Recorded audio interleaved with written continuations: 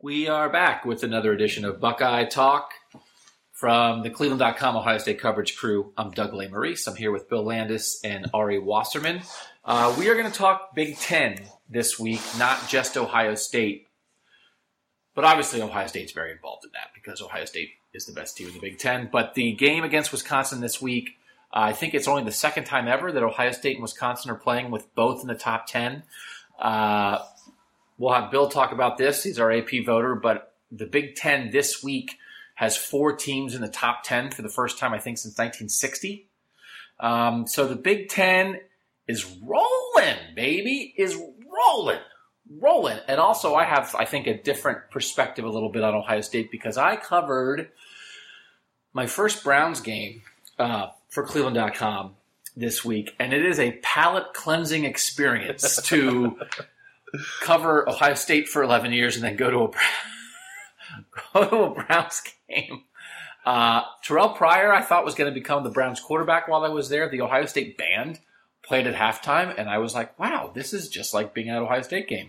And then Tom Brady just started dropping passes on the fingertips of receivers while the Browns defensive backs fell down. And it was like, oh, right, this is not an Ohio State game. So,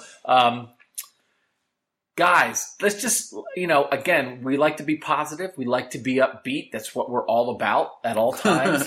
Just short answer to get it rolling for the people on the treadmill, people listening in their car right now who just want some uplifting stuff, man.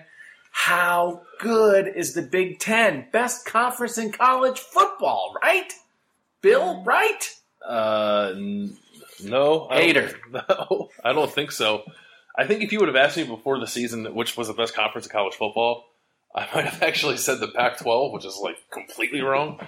That is bold of you to admit that. Yeah. That really is so wrong. Yeah, I don't even know where the thought process. The only thing was. I guess Stanford. We're not going to go off Washington, the track here, USC, whatever. Yeah. Only the Big 12 would have been more wrong than that. American Athletic Conference. Catch it. No, I don't think the Big Ten is the best conference in college football. I can't. It's like cliche, but the SEC, man, the SEC West in particular. I was looking at Alabama's schedule today, and they just played at Arkansas. They play at Tennessee this week. They play Texas A&M the week after. You know what the thing about it is? Does that. The thing about it is that how do you define best conference in college football? Do you define it based on which teams have the best teams at the top, or which conference has the best teams at the top, or which conference has consistently good teams that could play a very good game every single week? And I think it's possible that right now the Big Ten has the best 2 teams at the top with Ohio State and Michigan. Yeah. But Ohio State gets to play Illinois and Indiana and Purdue every year. And I don't feel like Alabama ever gets the Indiana. Maybe Indiana's a bad example now. Indiana, Kevin Wilson. It's got it rolling a little bit. It's got it rolling going a little bit. But there's no off game, I feel like, in the SEC from a talent standpoint that maybe Ohio State might get a few breaks every year from that vantage point. So, Tennessee is a tough game. And I think Arkansas is a tough Arkansas is a pretty tougher tough game than game. most of what you're going to find in the Big Ten. So the debate is, how do you kind of view the idea of which conference is the best? Do you view from top to bottom, or do you view from top to top, if that makes sense? Well, one thing, I feel like Indiana is almost like that classic middle-of-the-pack SEC team that we're talking about. Like Indiana's Tennessee? Well, Tennessee's like a top 10 team practically this year. I mean, but they're like Arkansas. Arkansas. They are? So Indiana beat Michigan State, right? And this is the debate. And I don't want to get too bogged down in this because I think there's no right answer to this. But here's what I know people think the perception is. This is what Big Ten fans think. Big Ten fans think that when a lower team upsets a good SEC team, that is viewed as the strength of the SEC. And when a lower Big Ten team upsets a top Big Ten team, that is viewed as a weakness for the Big Ten. So did you view, now we just saw Indiana. We haven't seen Michigan State in person yet. We will. Do you view Indiana's win over Michigan State this year as a sign of strength for the Big Ten or as a sign of weakness? I think I view it as a sign of strength. Well, Indiana was good. Indiana was better than I thought it was, and I know they were like in an odd way always give Ohio State trouble. Like that's one thing, but I thought that was like a pretty good football team that we saw Ohio State play. And I know Michigan State's down and lost some talent, and they have some issues going on there. They lost 3 games in a row now. But Michigan State is not a bad football program. It's not a bad football team. It's got Mark D'Antonio, who's one of the best coaches in college football. That Indiana beat them and then looked good to me against Ohio State, I think is a sign of strength more than it is a sign of weakness. I think that Indiana team, all week we were talking, Urban Meyer was talking about how good they are and how they finally arrived. And all week it kind of seemed like to me it was just him saying nice things about an opponent like he always does. Yeah. But I will say that I do His head know coach is one of his friends. That Indiana team that we saw on Saturday is the best version of Indiana that I've seen on 7 years covering Big Ten football. And, I think that the program is definitely moving in the right direction for an Indiana standard. I don't know that I would put them in the same conversation as Arkansas.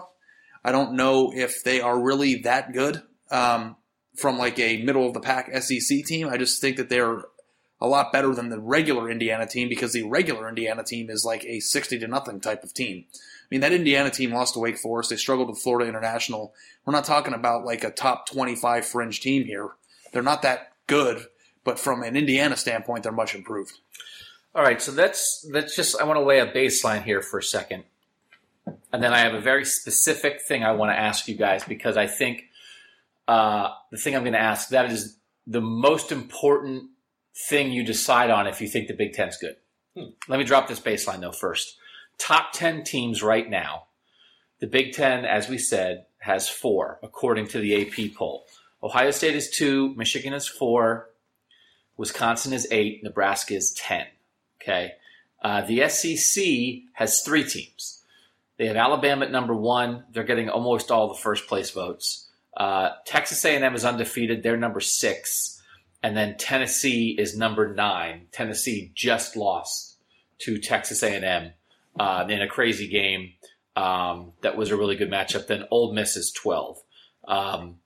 With 2 losses. With 2 losses. And again, that's the kind of thing I think some people would point to and say, see, like the SEC is overrated. It's a 2-loss team. They're 3-2, and they're 12th in the country, ranked ahead of a bunch of 1-loss teams and even some undefeated teams. West Virginia's 4-0, and they're 8 spots behind Ole Miss. Why is Ole Miss there? If Ole Miss was in a different conference, they probably would not be 12th in the country with 2 losses.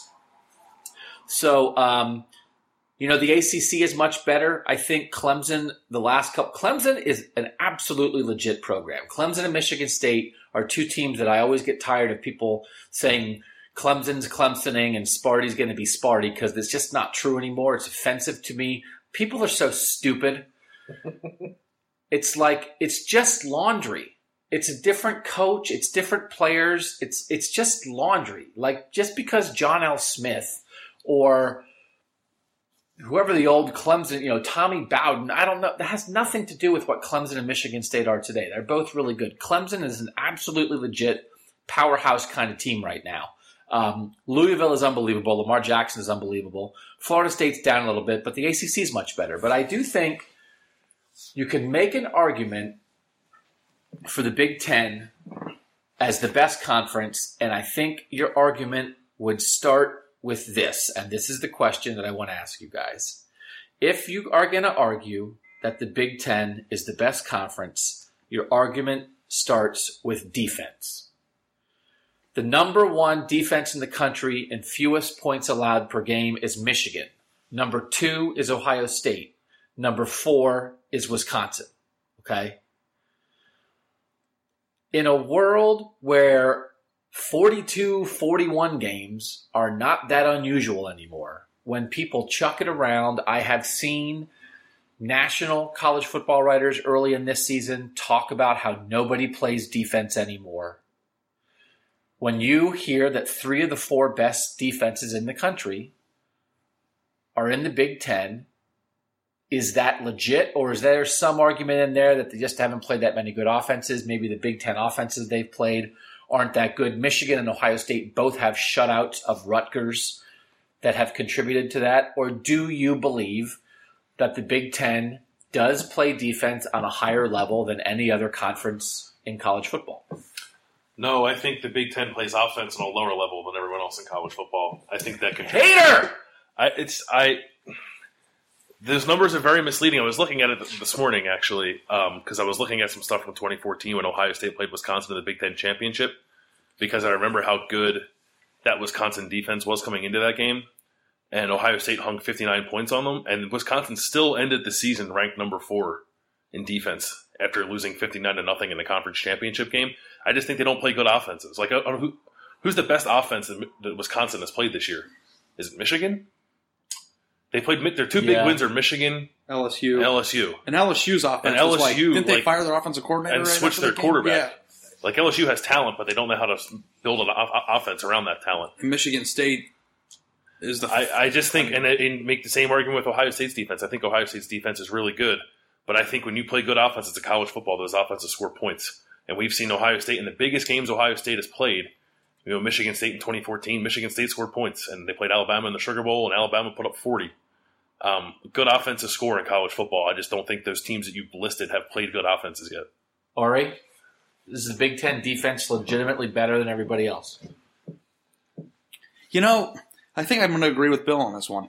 Ohio State played Oklahoma, and I think Oklahoma is basically viewed as a dynamic offense. Whether they're a great team or a good team is still debatable to some people, but I don't think that anybody would debate that they would be able to score. Mm-hmm. They put up 24 points, one with special teams. So 17, that's a pretty solid number, I guess, for Ohio State. But when it comes to Wisconsin, there's nothing I've seen from them from a defensive standpoint, meaning that was impressive in the sense that they took a good offense and made them look bad. They took bad offenses and continued to make them look bad. And even from the Michigan game, to give up 14, Michigan's not supposedly that good of an offensive team right now, right? So the way I would lean probably is the way Bill sees it. I don't know. Michigan's 4th in the country in offense.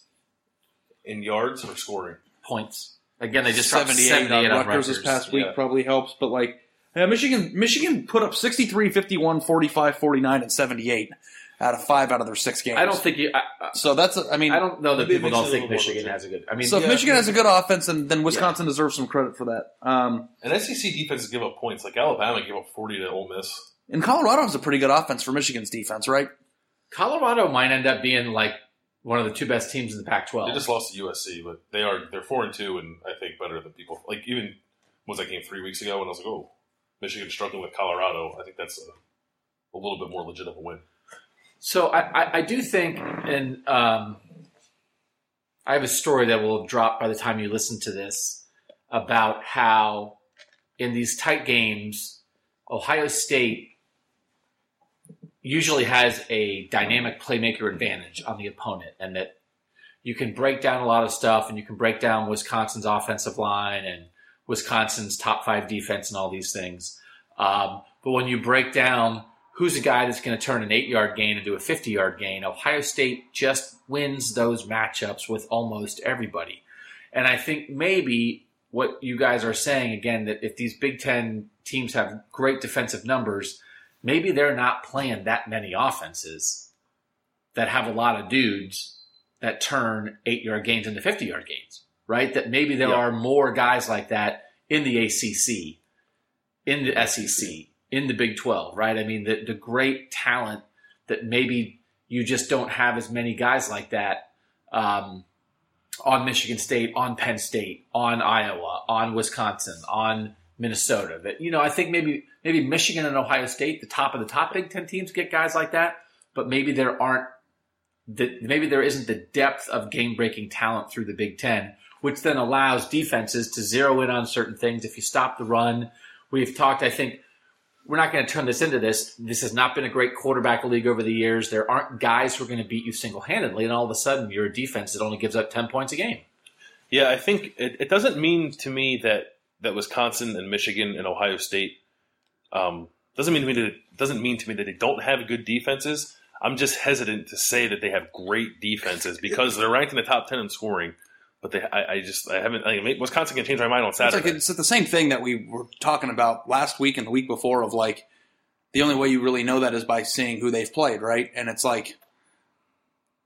the same category of was Michigan State and Notre Dame good because when they played each other they looked good and Texas looked good. The thing that Doug brought up last week, and it's kind of hard to tell sometimes. It's no matter what they do, even in a shutout, the team they played is bad. I mean, shutting out a college football team is tough, right? But it was Rutgers, so does it count? And that's just it's just hard to.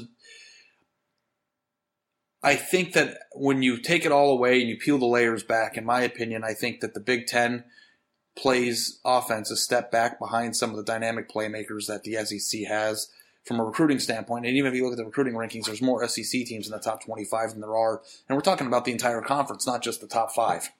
And I think from top to bottom, there are probably better players in the SEC than there are in the Big Ten, which leads to harder offenses or better offenses that are harder to stop. The one thing, though, there are some awful defenses out there in college football. So, I mean, I think that where people always point to that is the Big 12, that the Big 12 plays no defense. So I think like there are some places where they play none, where I do think sometimes there are defenses in other major conferences where they give up 30 points to air, and that just doesn't happen here. But I didn't watch much of it, but as we get ready, and I think it's a critical game to analyze for Ohio State fans. That 14-7 Michigan win over Wisconsin, right? Mm-hmm. That to me, and I know maybe there wasn't great quarterback play there, but isn't that on some level, isn't that a plus for the Big Ten?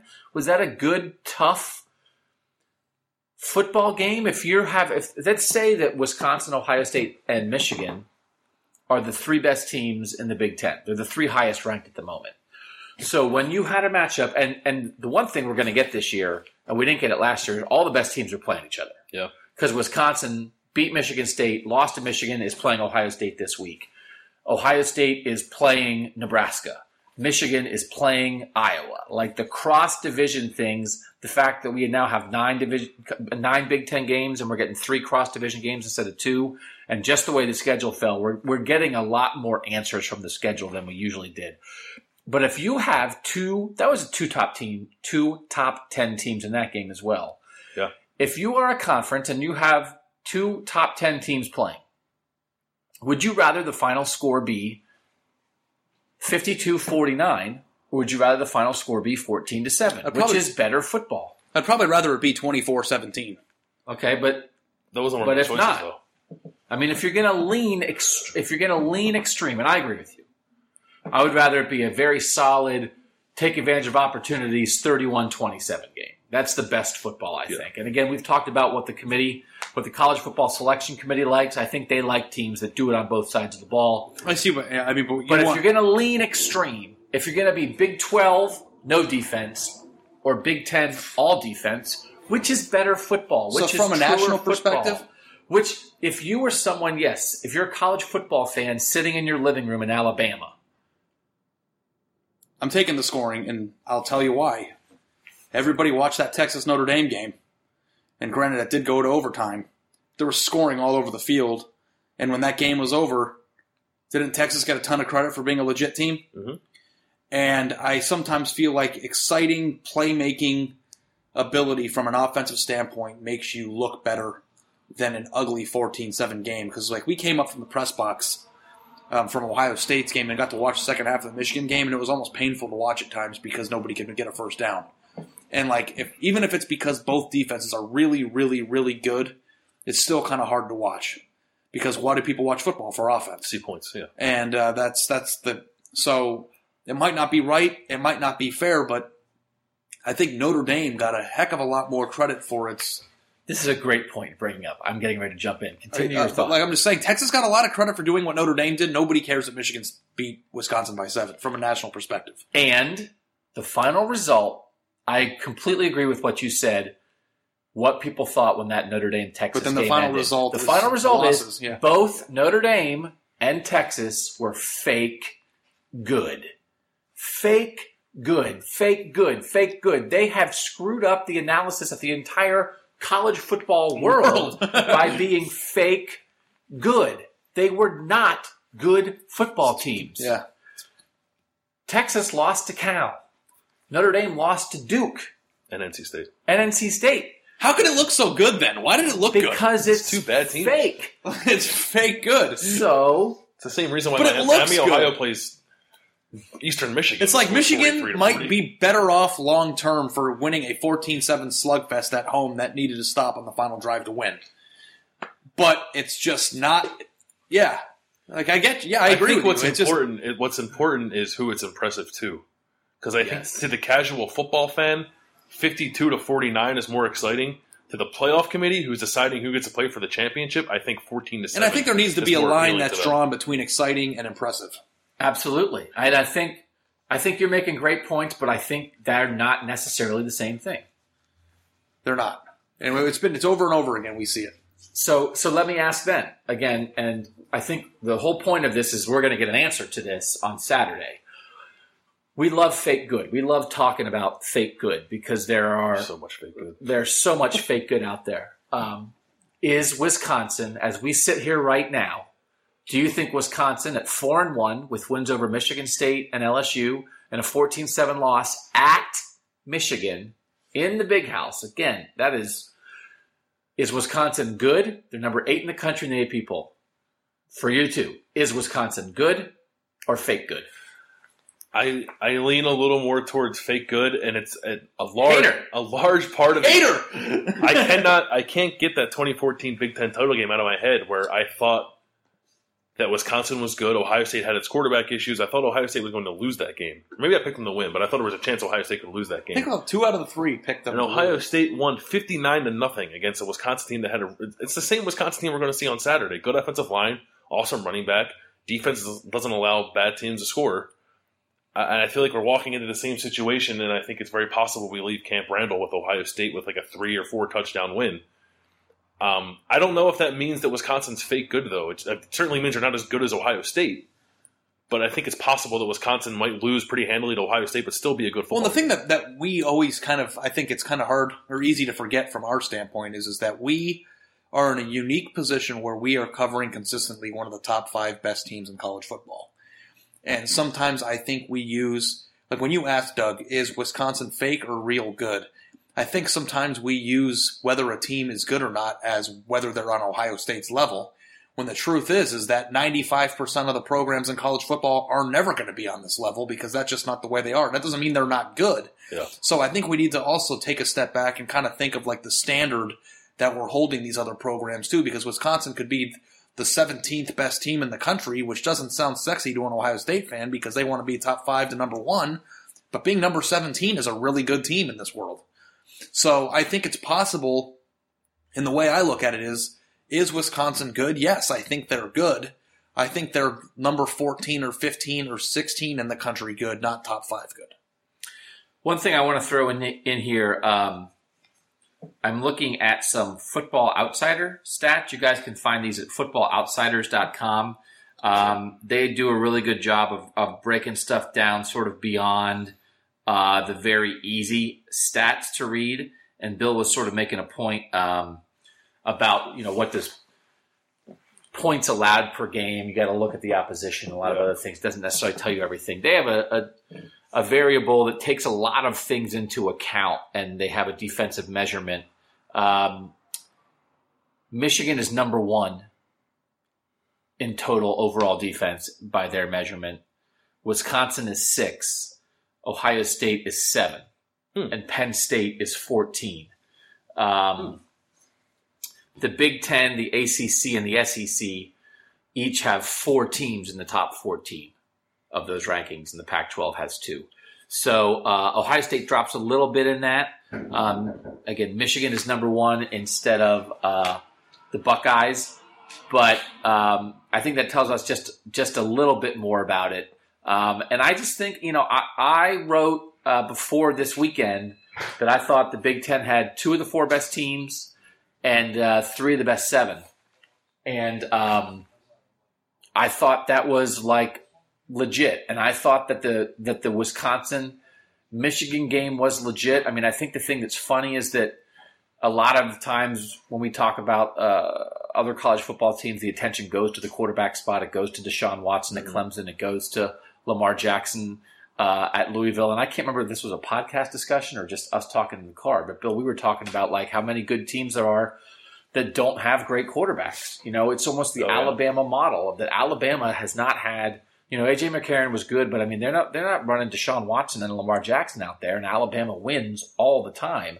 And I think the Wisconsin Michigan model right now is much more hewing much closer to that Alabama model than maybe the Clemson kind of model, because I don't think the Wisconsin or Michigan quarterback play was outstanding in that game. No. But I also think those are two legit defenses that make it really hard. Yeah, I think that stat you just pulled out from Football Outsiders is interesting, because I think Wisconsin and Michigan have played much tougher schedules than Ohio State's played, I think. If you think about the teams they played, Michigan State having to play, or Wisconsin, having to play LSU. I know LSU's down, but LSU is more talented than everyone on Ohio State's schedule but Oklahoma, and then they played each other, obviously. Michigan played Colorado. I think Colorado's probably better or as good as Indiana. Yeah, it's interesting. I think it's maybe I'm not fair to these kind of teams who, and maybe it's goes back to what Ari was saying about being infatuated with offense and dynamic athletes and big points and big numbers and stuff like that. And like, there's more than one way to win a football game. And like, all we've known covering Ohio State is to blow teams out and score a bunch of touchdowns. But I think because of that, we get sort of blinded to the fact that Michigan, maybe not so much Michigan, but a team like Wisconsin can be good without playing that way. And maybe the team is a little more legit than I'm willing to give it credit for based off that. But I just, it's hard for me to go to that place when I've seen the type of athlete and the caliber of play that Ohio State puts out there every week compared to what I saw when I watched Wisconsin play against Michigan a couple weeks ago. The one thing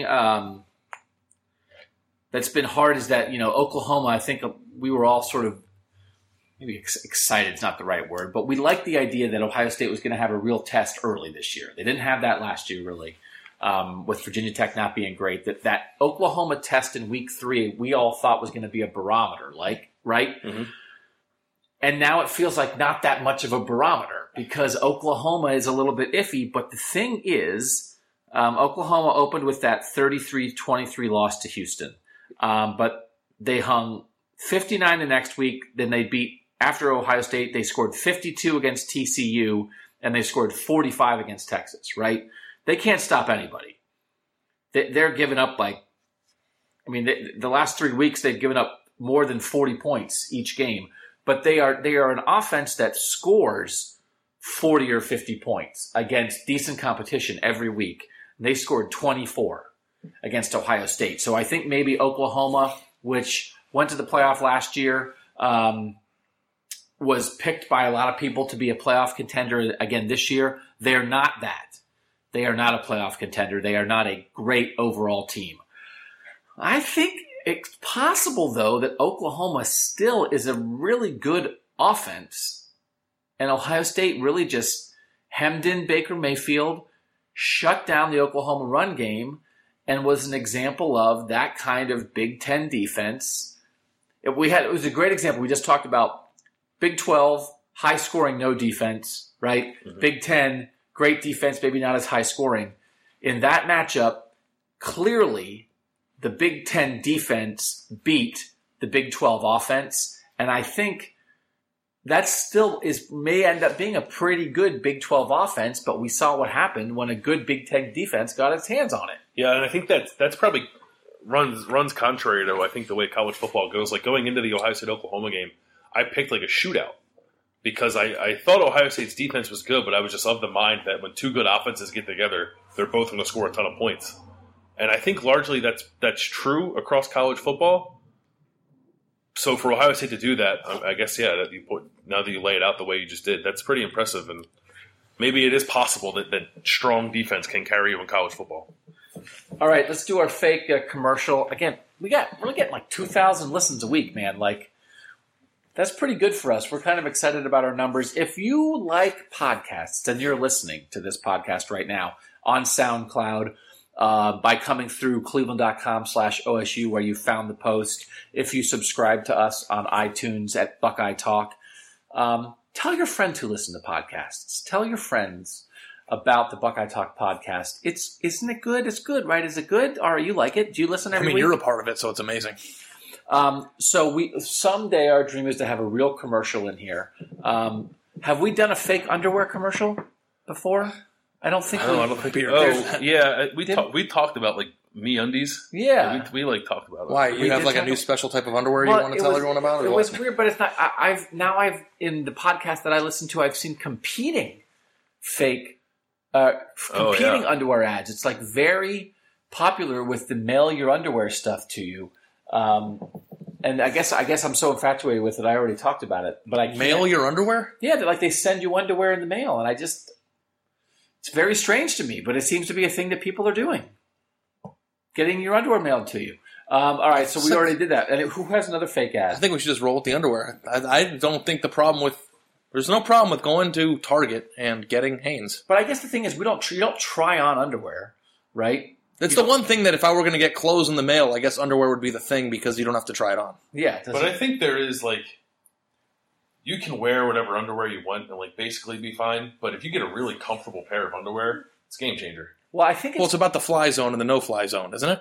I don't even know what that means. It's like whether there's where you go over or under while you're going to the bathroom. okay. Was that a little bit too? I mean, it's No, I'm the confused. fly zone because Right. some underwear comes with a hole, Right. and Some some you have to doesn't? pull over. Some yeah, doesn't? some don't have. Oh, Yeah, I've never no had- fly I've zone. never had that issue. I don't know. Oh, that's There's a whole Curb Your fascinating. Enthusiasm episode about it, No, I missed that. and Larry has an injury because of it. It's an incredible television episode, okay. and there is certain type of underwear where there is no. No, for real? Yeah, And you have to go over the top? over the top. Oh, I don't know if I could go over the top. it's a whole ordeal, but some people find that the hole can be uncomfortable. Wow, but This is so you, I don't know if we're getting I if we're think going it's too far. possible that I've never had a really, really comfortable pair of underwear. Then, if you say, Bill, that when you have it, it's a game changer. Have Especially, you had? it's about Yeah. whether or not you are No. a boxer's a brief guy. Because if you're a brief guy, then the comfort is a huge deal. right. I think all boxers bunch and they're all kind of the same. But if you're a brief guy, it's about fabric, it's about the size, it's about how tight it goes around your leg. It's a whole thing. When I was before I moved out into my own, when I was 21 years old, like every other man, my mom bought my underwear for me. I just showed up and there was new underwear there, and I didn't have to say what brand or what style or what color it was. It was just there, and I wore it because I didn't have any money to buy my own. And then I became an adult and started going out and purchasing my own underwear. And I have found a particular, I don't even know what brand it is, but it's you buy it at Destination XL, which is where large men like myself shop.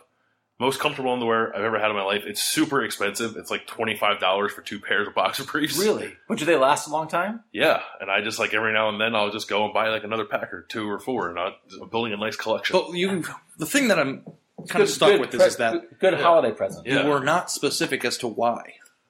I don't know. What is it about it? The I don't fabric? make them. Yeah, it's the fabric. They're a little thicker. Like the Oh. fabric's a little bit thicker. It's almost like a t-shirt material, but it's tighter. They're boxer briefs, so they're elastic at the bottom, so they don't bunch up.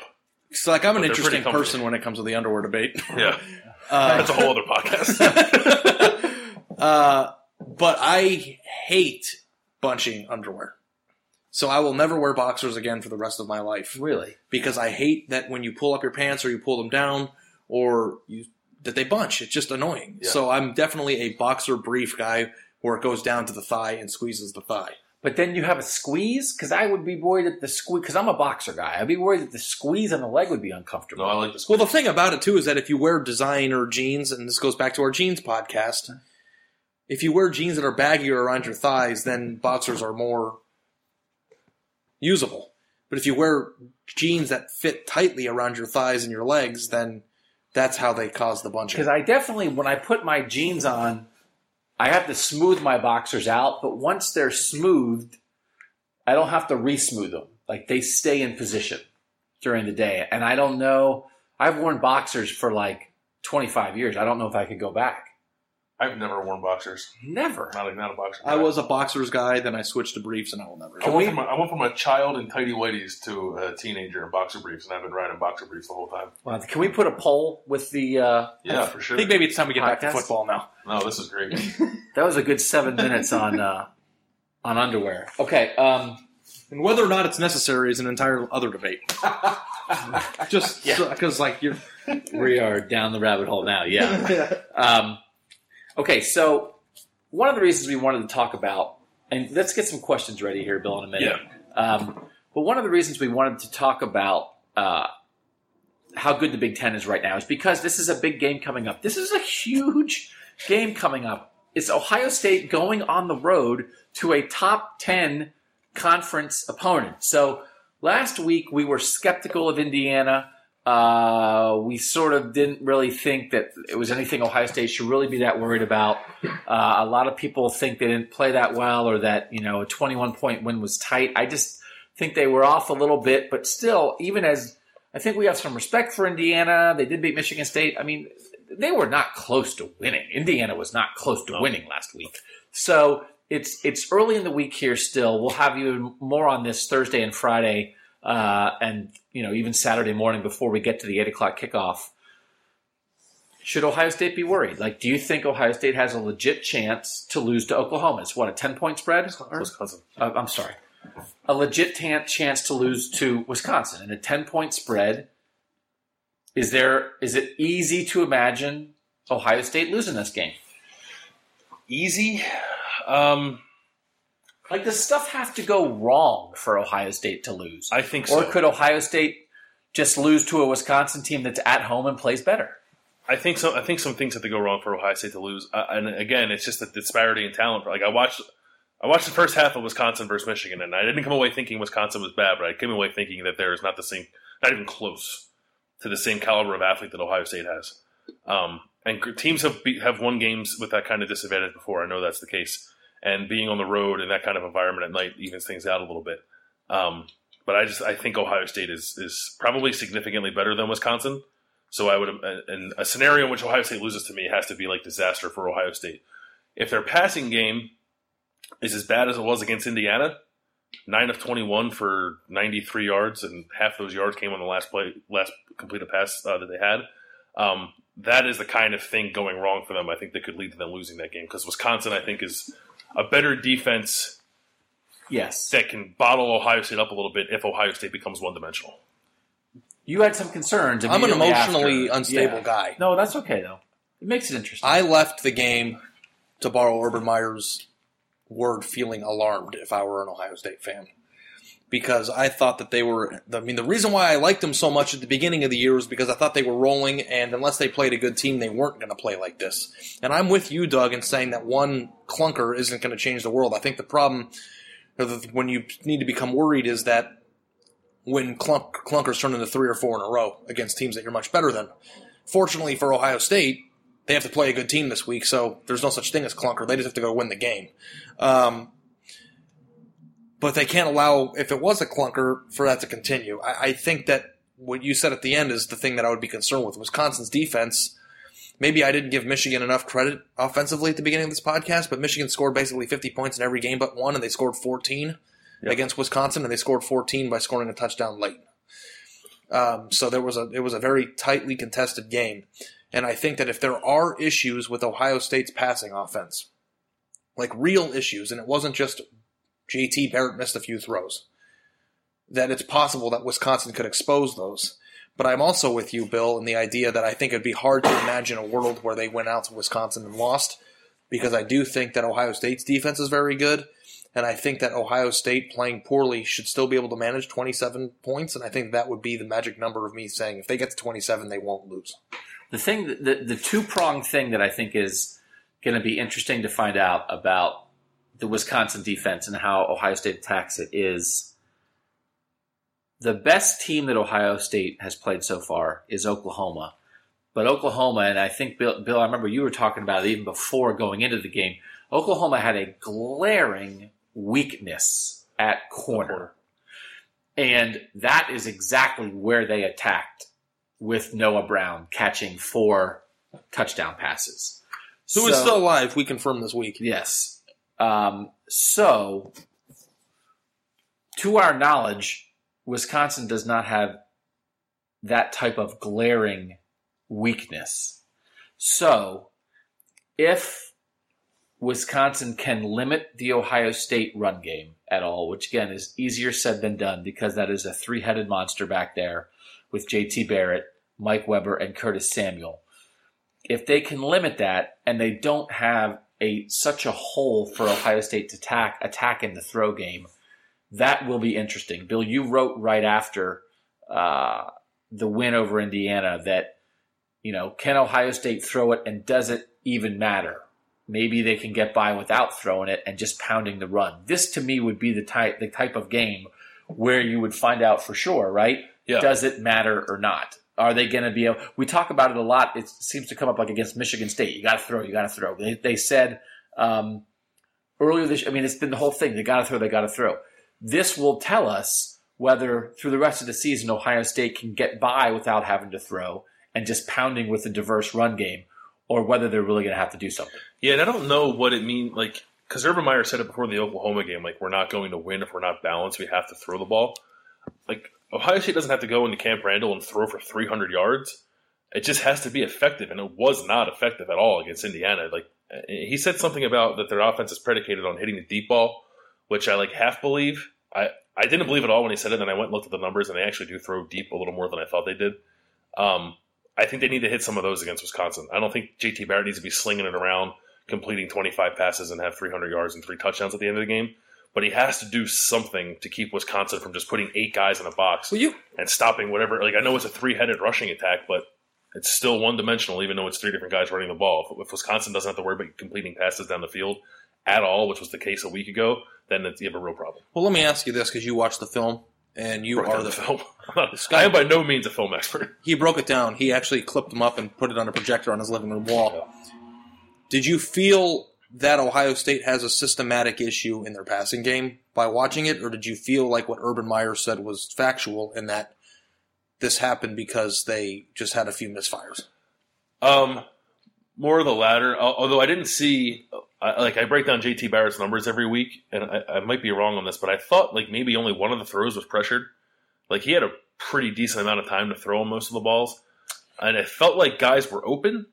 Well, so I think JT Barrett was just off. But I really think it felt like Indiana dropped 8 guys, I think, in coverage a decent amount of the time, and it felt like you could see JT hesitating on some of the throws. He did have time, but you could see him hesitating, and I think he was hesitating because there were so many defenders in coverage, and then I don't know that the guys were running great routes. And so this is one of those things That's where you've got to get open.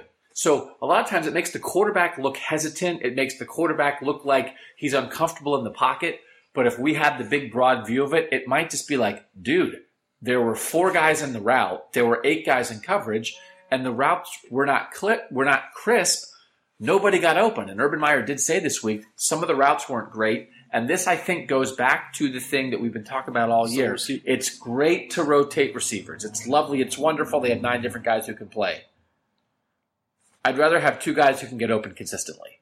Who can get open, and once you figure out who can get open, put them on the field and keep them there. Is Noah Brown uncoverable? Because if he is, what's happening?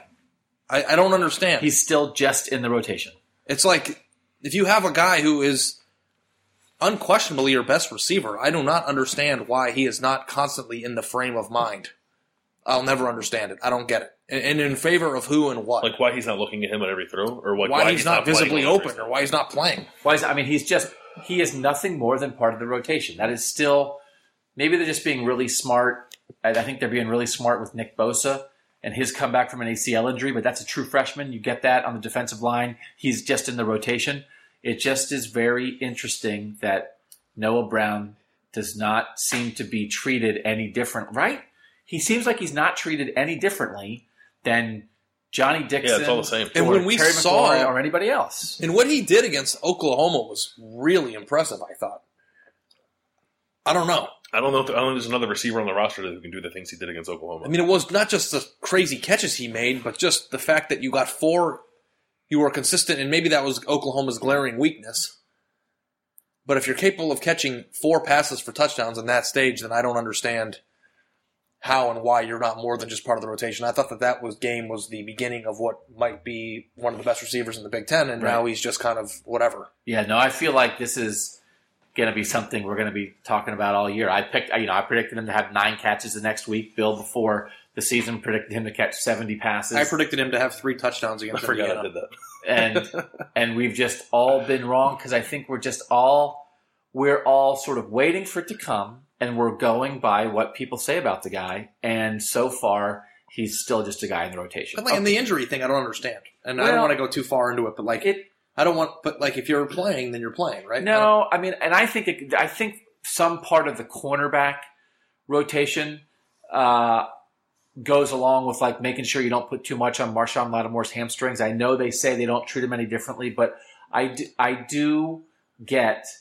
being careful with guys who had really bad injury problems. And Marshawn Lattimore having hamstring surgery and Noah Brown breaking his leg like that, those are really major injuries. So I do, obviously, playing 25 snaps a game. I don't know how many snaps Noah Brown's playing, but playing 25 snaps a game versus 55 snaps a game is easier on your body. Of course it is. So I think it's possible that they don't want to say that quite that clearly. Urban has sort of intimated that, yes, they're still we're easing him back in. So maybe that's a bigger part of it than we realize. But I think you hear what they say, you watch the guy make plays, and you think this is the guy I want on the field. Okay, we always ask for questions every week. You can always tweet us at Bill Landis25, at Doug Maurice, at Ari Wasserman. And Bill, you said we have a potpourri of questions to choose from this week. We do, and 7 of them are about the receivers. So at Joe Cavs and Bo Bremer and let's see. By the way, if you tweet us questions, we love you. Nikki Rubenstein, I all asked about the receivers, and I feel like I'm trying to think if there's something we didn't just touch on in that conversation. So Bo Bremer on Twitter asked, is rotating 6 to 7 receivers each game hurting the passing game? Doesn't seem like JT's on the same page as the receiver, and I think all 3 of us would say that maybe they are rotating too much, right? I mean, it's hard because everybody always talks about what they want to talk about. So when you have great receivers who have been with the quarterback for a long time, everybody talks about, we threw together in the summer, and I know how they're going to break off a route. We don't even have to talk about it. We're so connected. And you get the idea that, it's so important for a quarterback and a receiver to have that great relationship. But then if you have 9 receivers and you throw 9 receivers out there, then you say it's great to rotate. But if you have 9 receivers, it's impossible for all 9 receivers to have the same relationship that you would have if you were a number 1 guy who was catching 100 balls of practice from one quarterback. So I don't know. Here's the question. It doesn't seem like it's – okay, here are the 2 facts. They rotate receivers. Passing game, not great. So are those 2 things connected? I don't know. And the thing I don't understand, and I'll ask you both this. There's been a lot of talented plays made, I guess, and we've heard a lot about all the receivers. Of all the receivers, are there any receivers that you watched and said, hey, this guy cannot be off the field? I mean, I buy the things they're saying about Paris Campbell as a complete player, and Urban Meyer has made the Evan Spencer comparison a million times, and I thought in 2014, the Devin Smith, Evan Spencer pairing at receiver was excellent for that team because Devin Smith was a deep threat that could change the game, and Evan Spencer, and we all wrote about it a million times, was a great big part of them running effectively and getting running backs to the second level. They had very, very, very different roles to play. They both played the roles they were required to play very, very well. So if Paris Campbell is getting compared to Evan Spencer, then I'm all for that. Keep Paris Campbell on the field. But in terms of guys making huge plays, consistently, it's only Noah Brown against Oklahoma. I mean, is Curtis Samuel in that mix? I mean, you asked for about receivers. I don't. Probably not. Yeah. Then if he's not in the mix, then Paris Campbell would be the only one I think, like Doug said. He's in tote 6. Okay. He's in tote 6. Part of Zone 6, part of Tote Nation is so dumb. It's a bad name. It is a bad name. I told that to Zach Smith. I said, I think it's a bad name. And he said he agrees. But the Tote 6? Yeah. But what about, but don't you... No, it's Tote Nation. Tote Nation. But don't you want a Tote Nation tote bag? No. That's what I would want. I would want a Tote Nation tote bag. It sounds like something that you would get for free if you called and donated to PBS. Yeah. All right, let's go to another question that's not about the receivers. So Evan Moore, he asked the question straight up, can Damon Webb defend the slant pass? Damon Webb got beat on a touchdown pass against Indiana. He probably can defend that. He got beat on that one play. But I think a larger question of maybe what we think of Damon Webb in that role as safety is an interesting one because we talk so much about the secondary. The corners in particular, but then Malik Hooker, he had another interception. He has 4 this season. Malik Hooker's getting talked about as much as anybody, and Damon Webb. I don't even know if Damon Webb's name has been said in news conferences. If anyone's asked about him, a lot of people I felt like on Twitter on Saturday were kind of giving him a hard time. People, I think more that he might be the most criticized player on the defense, and I don't even know if it's because he's playing poorly or if it's just because he doesn't have 4 interceptions. So, do we think that Damon Webb is a vulnerability on the back end of the defense, or is he just a guy who's not in position to make as many plays as Malik Hooker is? Yeah, I don't know. I can't say that I've really watched Damon Webb that much. I will say this. I was at the Browns game on Sunday, and Ari, I know you wrote last week, and you were right. The idea of Ohio State beating the Browns is silly. I legitimately think Ohio State's secondary is better than the Browns' secondary. Legitimately. I think if you put Denzel Ward, Marshawn Lattimore, Garyon Conley, Malik Hooker, and Damon Webb on the field right now, instead of what the Browns put out there, they would be better. So Damon Webb's part of that. I mean, it's one of those things again. If he's the quote, and I'm not saying, if he's the quote worst player of an exceptional group, you're still pretty good. It's one of those things with safeties are a little bit like referees. Yeah. Maybe if you don't notice them. If you don't notice them, that means they're not getting. What did people notice? That he got beat once. Got beat on one touchdown. But it's not like we've been saying, "Oh my gosh, Damon Webb's getting beat all over the field." So I don't know.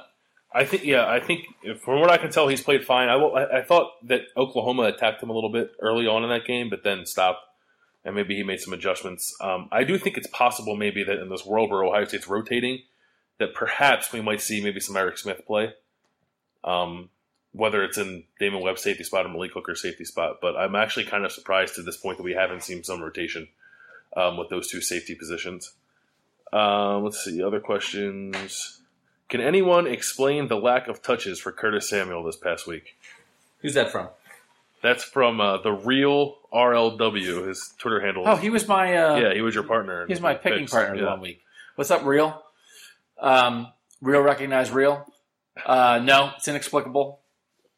I don't think Urban Meyer can explain it. Bill held his feet to the fire after the game Saturday. It's inexplicable and it's inexcusable.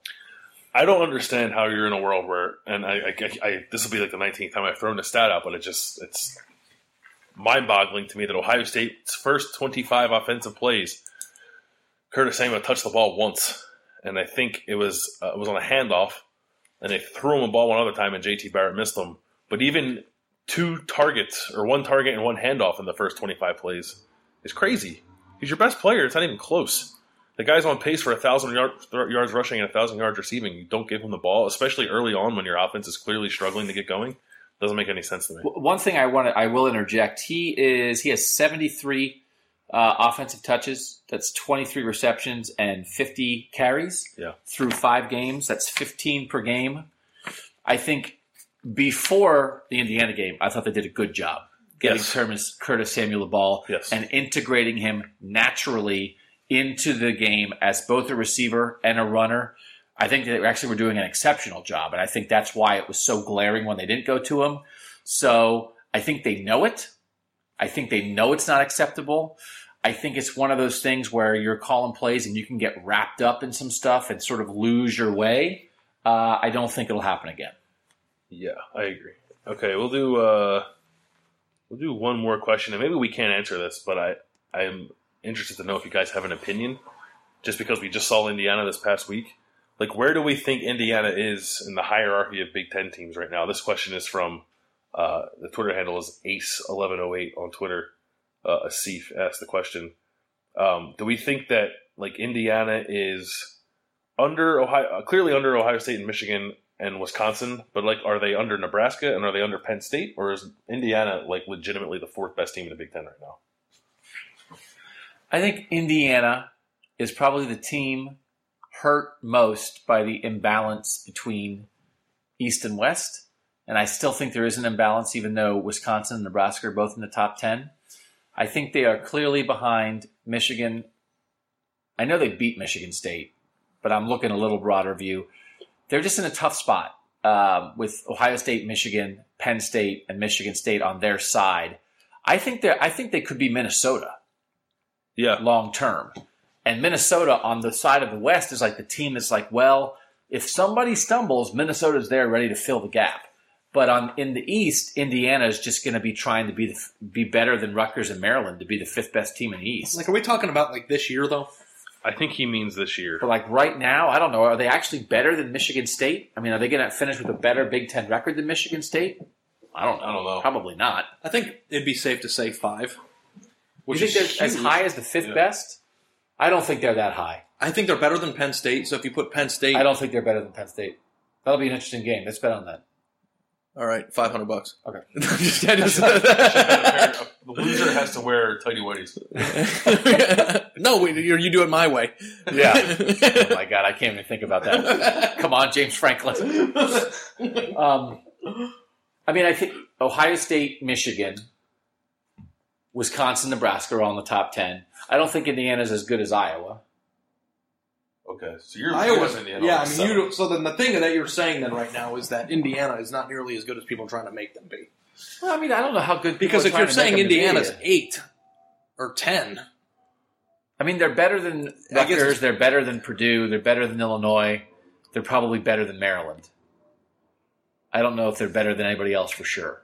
So they're better than 4 of the 14. The Indiana for sure. Penn State game will be really interesting because I think Iowa is really down too for some reason. We are going to make that Penn State Indiana game be really What are they interesting. playing? Look it up, Dollaby. Hey, did you get any questions? Because I'm out. I didn't, and I asked 3 times, so thanks for everybody for liking Bill more than me. Yeah. All right, well, we'll scoot in under an hour then here, which is good. I always like having the 5 on the time to start the podcast. So all week, cleveland.com/OSU. You can read our stories. We have videos up there. We have all kinds of stuff. All 3 of us will be in Wisconsin for the game on Saturday night. You can always find this podcast every Wednesday morning at cleveland.com/OSU, or you can subscribe to us on iTunes. We're called Buckeye Talk because we talk Buckeyes. So thank you once again for making this the most popular podcast on the World Wide Web. For Ari Wasserman and Bill Landis, I'm Doug Lesmerises, and this was Buckeye Talk.